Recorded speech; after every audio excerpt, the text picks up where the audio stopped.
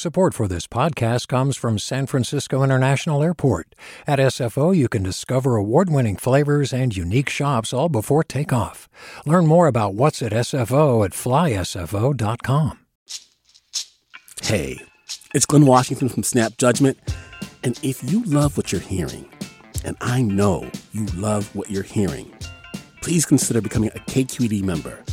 Get special access to cool events, behind-the-scenes footage, and so much more. Plus, you'll sleep better at night knowing you did your part for the community you depend upon. It's in you. Please be in it. Visit donate.kqed.org/podcasts to sign up now. That's podcast with an S. Thanks. From KQED.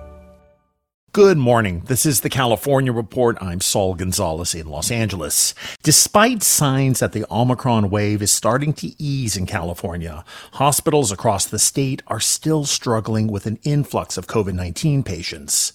More than 15,000 people are currently hospitalized in the state who are confirmed to have COVID-19. San Francisco and Sacramento counties have reached pandemic highs in terms of the number of COVID patients that are in the hospital. That strain is also affecting emergency workers, as ambulances in some parts of the state have had to wait hours to transfer patients to emergency rooms. At a hearing in Sacramento yesterday, Dr. Clayton Kazan, medical director at the Los Angeles County Fire Department, told the Assembly Committee on Emergency Management that the situation just isn't sustainable. We're in a disaster. It's been going on for 2 years. It's a slow-rolling disaster, I understand, but it is a disaster, and we need to respond accordingly. If there was a plane crash, it would never be acceptable for a hospital to hold up ambulances and leave patients in the flaming wreckage waiting for transport just because they felt overwhelmed. These delays are not a new problem, but they've been exacerbated during the pandemic, and particularly during the Omicron surge, as more and more hospital staff are testing positive, leaving many facilities extremely short-staffed. Several speakers during the hearing suggested fining hospitals for failing to receive patients more quickly, or giving them economic incentives to do so. Some also suggested that nurses at hospitals could ease the burden by filling some of the staffing gaps and helping with paperwork requirements. But the California Nurses Association pushed back on that idea, saying they're already struggling with staffing as it is, and this would create more burnout. The mad scramble for at-home COVID tests has been frustrating for Californians since Omicron hit. And for people who have friends and loved ones in skilled nursing facilities, the search is becoming even more of an urgent issue.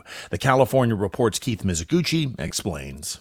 Under a new state health order, most people wanting to visit residents indoors at these facilities must not only produce proof of being fully vaccinated and boosted if eligible, but also a negative COVID-19 test result. Now, county health officials are scrambling to find rapid antigen tests for staff and also visitors to these skilled nursing facilities. Clayton Chow, Orange County's chief health officer, says they're prioritizing these facilities when it comes to distributing COVID tests. We want to make sure that our seniors are tested, that their family is able to come and visit them. And so the test is not only to support the senior in those facilities, but also for the family that come and visit them, as well as for the staff who are working closely with the senior. According to the State Department of Public Health, there has been a significant surge in new COVID cases at skilled nursing facilities in California since Christmas. Just over the last week, more than 3,000 new cases have been reported. Orange County currently has at least 30 outbreaks at skilled nursing facilities.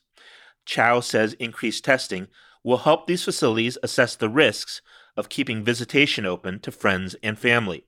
For the California Report, I'm Keith Mizuguchi. A new bill introduced in Sacramento would increase fines health insurers have to pay when they break the law by 10 times current amounts.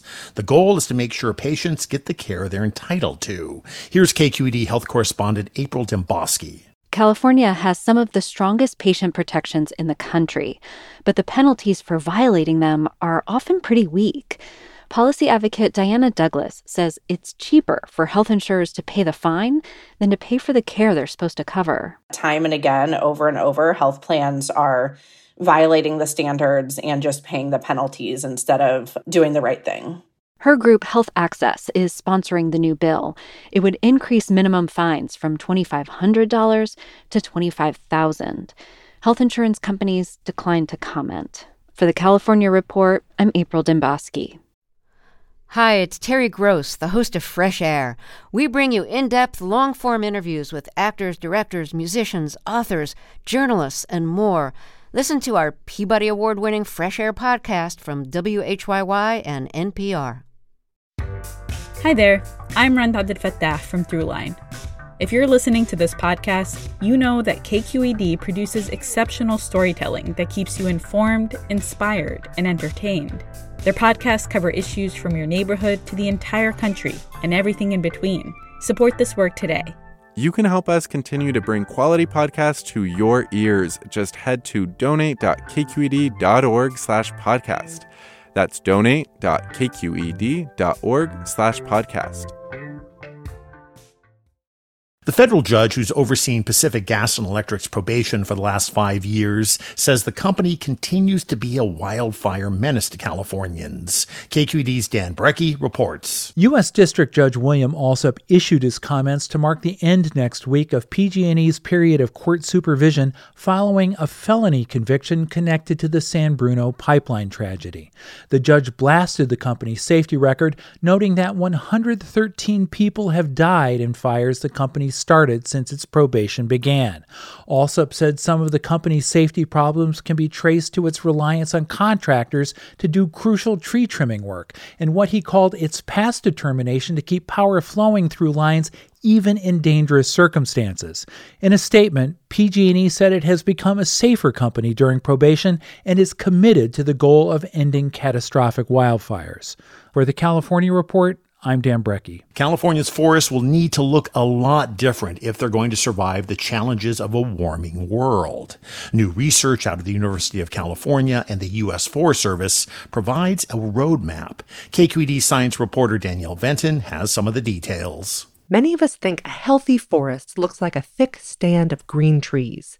But Malcolm North, research scientist with the Forest Service, says looking at data from as far back as the early 1800s shows that's not how these forests evolved to be. The thing that came out that's very striking is that the forests were just incredibly low density, much, much different than the forests we often see when we go up into the Sierra Nevadas now. Because of mild, frequent fires occurring naturally or set by indigenous peoples, the trees had lots of space.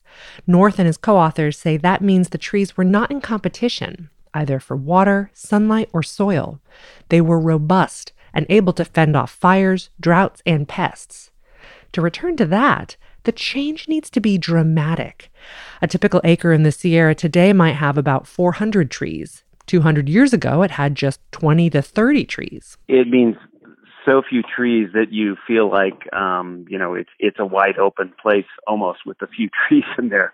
But that's making those trees very, very strong. And in an uncertain, stressful future, that's what you need. North says the work means removing small trees. As to how the work should be done? The size of the problem is so huge that I think we need to use any tool we can get. And if that includes beavers on crack or people going out and chewing the trees down themselves, I don't care. For the California Report, I'm Danielle Venton. There has been a lot of heated debate lately in California over whether efforts to roll back tough on crime laws have gone too far. Often those conversations pit law enforcement officials against those who support the reforms. But KQED politics correspondent Marisa Lagos has this look at why a California program to lower prison sentences is being embraced by prosecutors in both red and blue counties. Alwyn Smith was 30 years old when he received his third strike. After years of struggling with addiction, it all caught up with him in 2000. Arrested for robbery, he was also found in possession of drugs. I was sentenced to 25 years to life for each one of those. And they gave me 15 more years, 5 years for each prior offense. So I ended up with 65 years to life. It was a sentence to die in state prison. That's a sentence that can't nobody do it. I mean, you ain't gonna never complete the sentence. So Smith would spend the next 2 decades in 3 different state prisons. For the first 6 years, he says, he had very little access to treatment or other rehabilitation because he was in a high-security setting. But in 2007, he was sent to a lower-security prison and started going to church. Then he began attending classes and programs offered through the church. Now I'm starting to understand some things about my behavior. You know, the one factor in my life is alcohol and drug abuse. It was the driving force behind my actions and decisions. Smith's recovery wasn't just helping him. He was also helping other inmates change.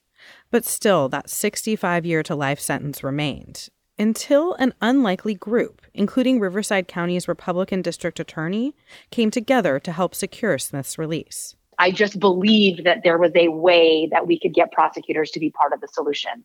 That's Hillary Blount. She's a former San Francisco prosecutor who now heads a nonprofit called For the People. I knew that prosecutors believed that there were people in prison that didn't need to be there.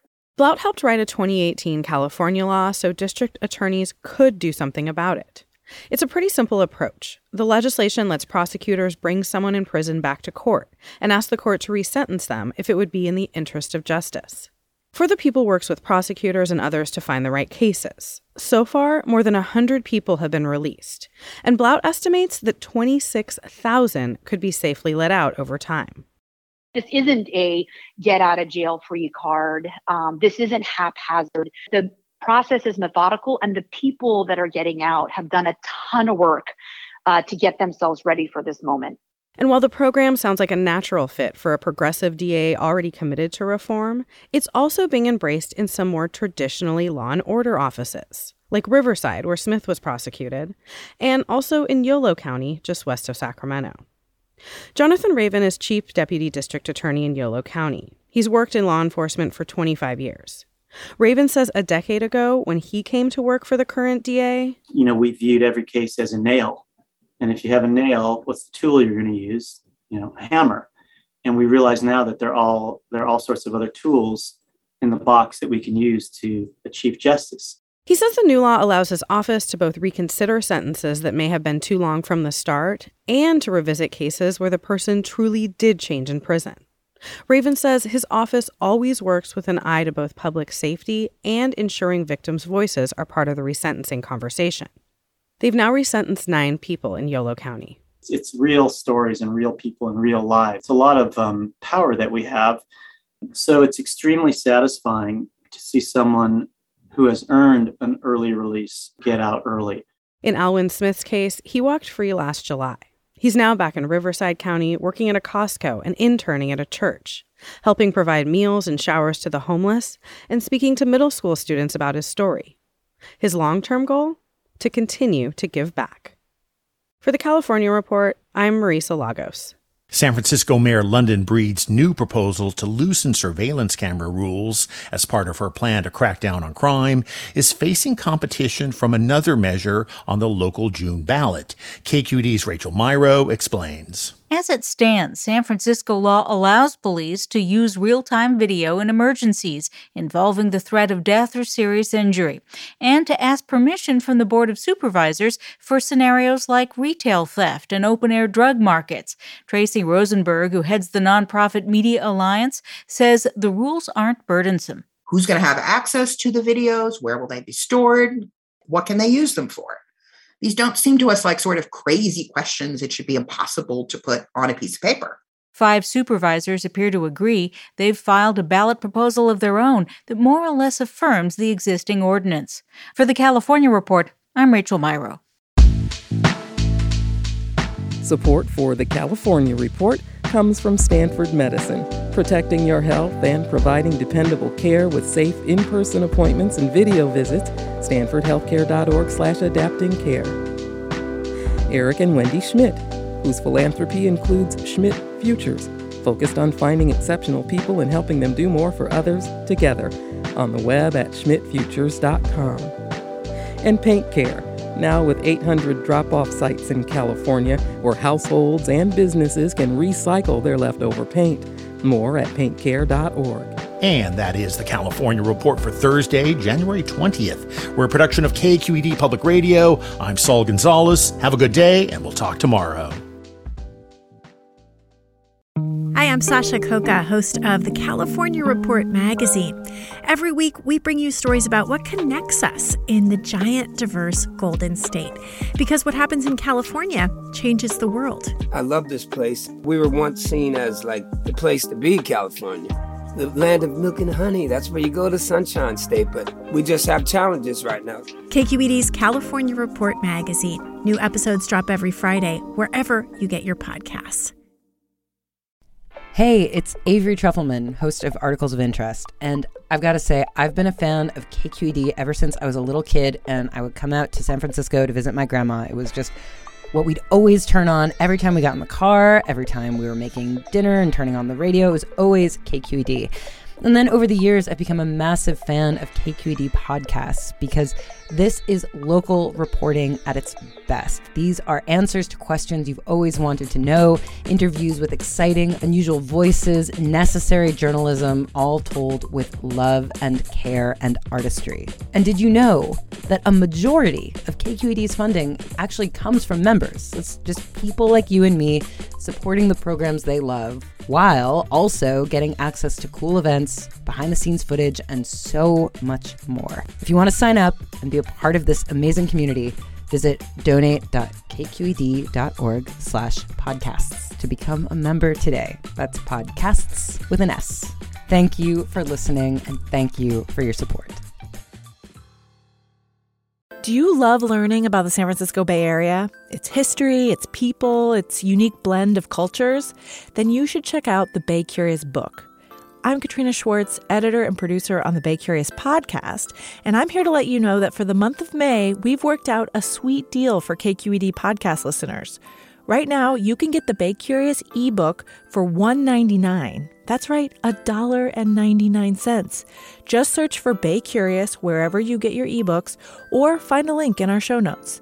This offer does expire at the end of the month, though, so you'll want to act on it fast. Happy reading!